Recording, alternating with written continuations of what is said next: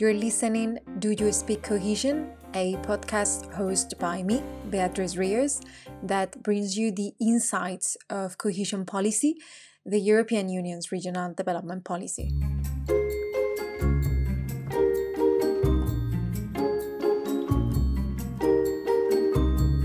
The first duo that came into Garant was a youngster from Syria.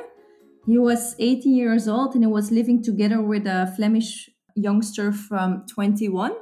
And the Flemish youngster helped subscribe this Syrian refugee for, I think, the Belgian championship for certain sport he was really, really good at. And the refugee won the championship, and the buddy was there the whole time to provide support during the championship. My name is Jolien de Krom. I was a previous project coordinator of the co-housing project Garant in Antwerp.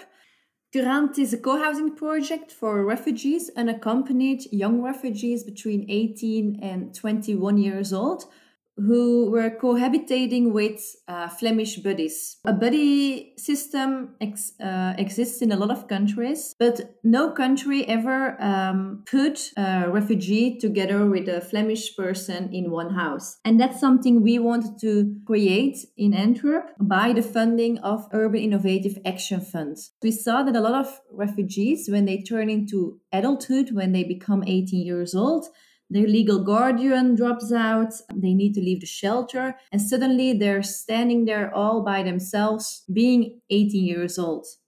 So they needed affordable housing, and they also needed more integration. But we also know when you turn 18 years old, you don't want to sit in classrooms listening about integration courses the whole time. So that's why we invented the buddy system, where you have a one-on-one integration with a local buddy who's informal learning you new things while you're living together. There was a formal part where we educated the youngsters with Dutch classes, activation courses. But on the other side, we saw the most impact of the project on the informal way by living together with the buddy. It's a really nice thing that the city of Antwerp is making these regular services without funding, because we saw it has a really big impact on refugees and the local Flemish people. We also have now some couples who went outside the project, looked for a private house themselves, and still living together as a duo. Current, this house sharing project in Belgium Jolien told us about was co-financed through the European Regional Development Fund, or ERDF, which is one of the so-called EU structural funds and was actually at the origins of the cohesion policy. We asked Jean-Nouzo Margy, who is the chairman of the Regional Development Committee at the European Parliament, to explain to us what this fund is about. D'abord, le Fonds de développement régional. The Regional Development Fund is the engine of cohesion policy because it is one of the main funds that allows support and investment in the European regions, supporting employment. And therefore it is extremely important for regions to have Europe support in their development strategy.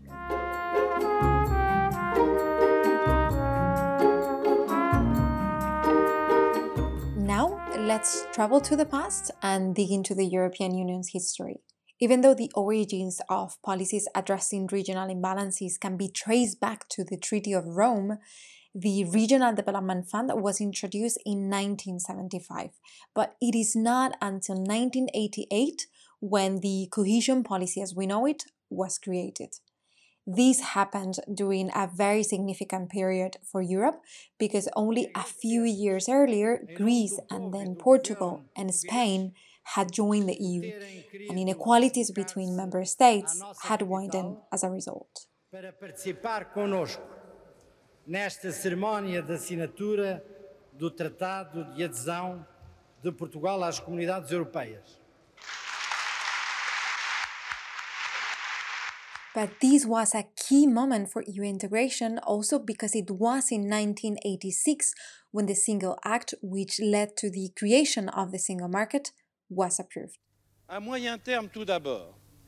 In the medium term, first of all, it is a question of making irreversible, in spirit and indeed, the completion of the large frontier-free market, which, need I remind you, was presented to you in the inaugural speech in January 1985 as the driving force behind the relaunch of community construction. Here's the then president of the European Commission, Jacques Delors, announcing that member states had agreed to the plan. And the Commission will shortly be sending you a document in which the link between the competitiveness of the European economy and the completion of the single market is quite extraordinary and astonishing. Even within a common market, there were enormous divergences between member states. Cohesion policy is meant to tackle the social and economic disparities within the European Union. This is how the current Commissioner for Cohesion and Reforms, Elisa Ferreira, explained it to us. Well, cohesion is absolutely central. It is central because the European, this machinery that we have organized is based on free competition. But different countries have different levels of competitiveness from the start. So since the beginning, cohesion policy was there so that the weakest economies could catch up in a way that they would be able to play the game.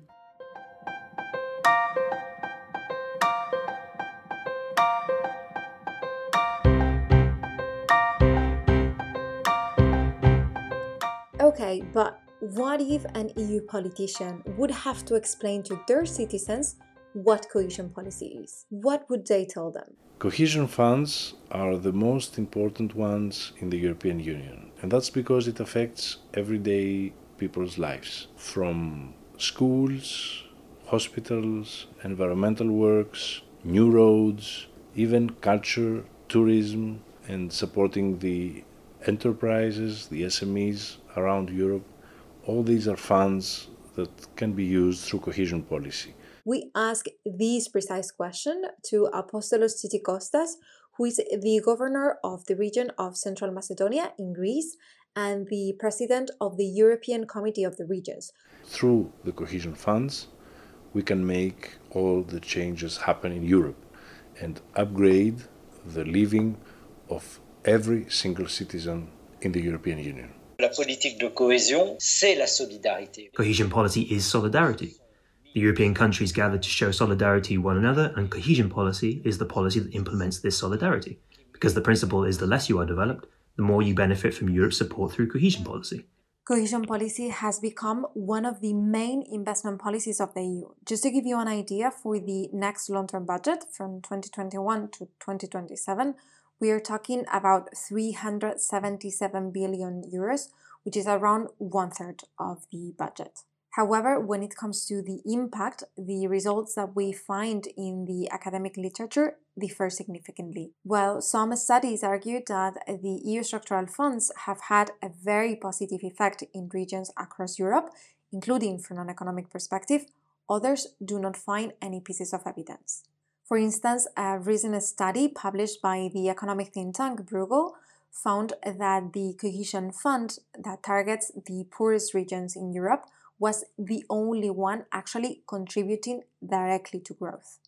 Nevertheless, the same study defends that these mixed results over the potential impact of cohesion policy can actually be explained by the difficulties to distinguish between the impact of national and EU expenditure, because the socio-economic context varies quite a lot from country to country, but also because some effects are simply too hard to measure. What it is clear, though, is that this investment policy has been a key element of EU action in times of crisis, from the financial downturn in 2008 to the economic fallout of the COVID-19 pandemic. Jonas Omarjee defends the added value of EU structural funds, especially in times of crisis. Nous avons été affectés par une crise très grave. We were affected by a very serious crisis in 2008. The importance, the mobilization of cohesion funds considerably helped to temper the effects of the crisis in all European regions. Today we are confronted with the COVID crisis, and it is the cohesion policy that has entered into action to temper the disastrous, catastrophic consequences of today's crisis in every sector and every region. One of the first decisions the European Commission took at the beginning of the pandemic was to allow member states to reallocate cohesion funds into the most affected sectors and regions. In July, the European Council agreed on a 1.8 trillion euro recovery plan, and cohesion, including through a new instrument called REACT-EU, meant to tackle the most immediate consequences of the crisis, is a key element of the recovery. However, the European Parliament and the Council of the EU that represents the member states still have a very difficult negotiation ahead to define the objectives, the allocation criteria, and the terms under which countries will be able to access the cohesion funds for the next 7 years. Of course, we will closely follow these discussions, but for now, this is it from me. My name is Beatriz Rios, this is Do You Speak Cohesion, and you can find out more about the EU's regional policy at euractiv.com. This podcast is part of Euractiv's project Let's Meet Cohesion Policy, a journey through regions, challenges and success stories, funded by the European Union. This publication reflects only the views of the author, and the European Commission is not responsible for any use that may be made of the information it contains.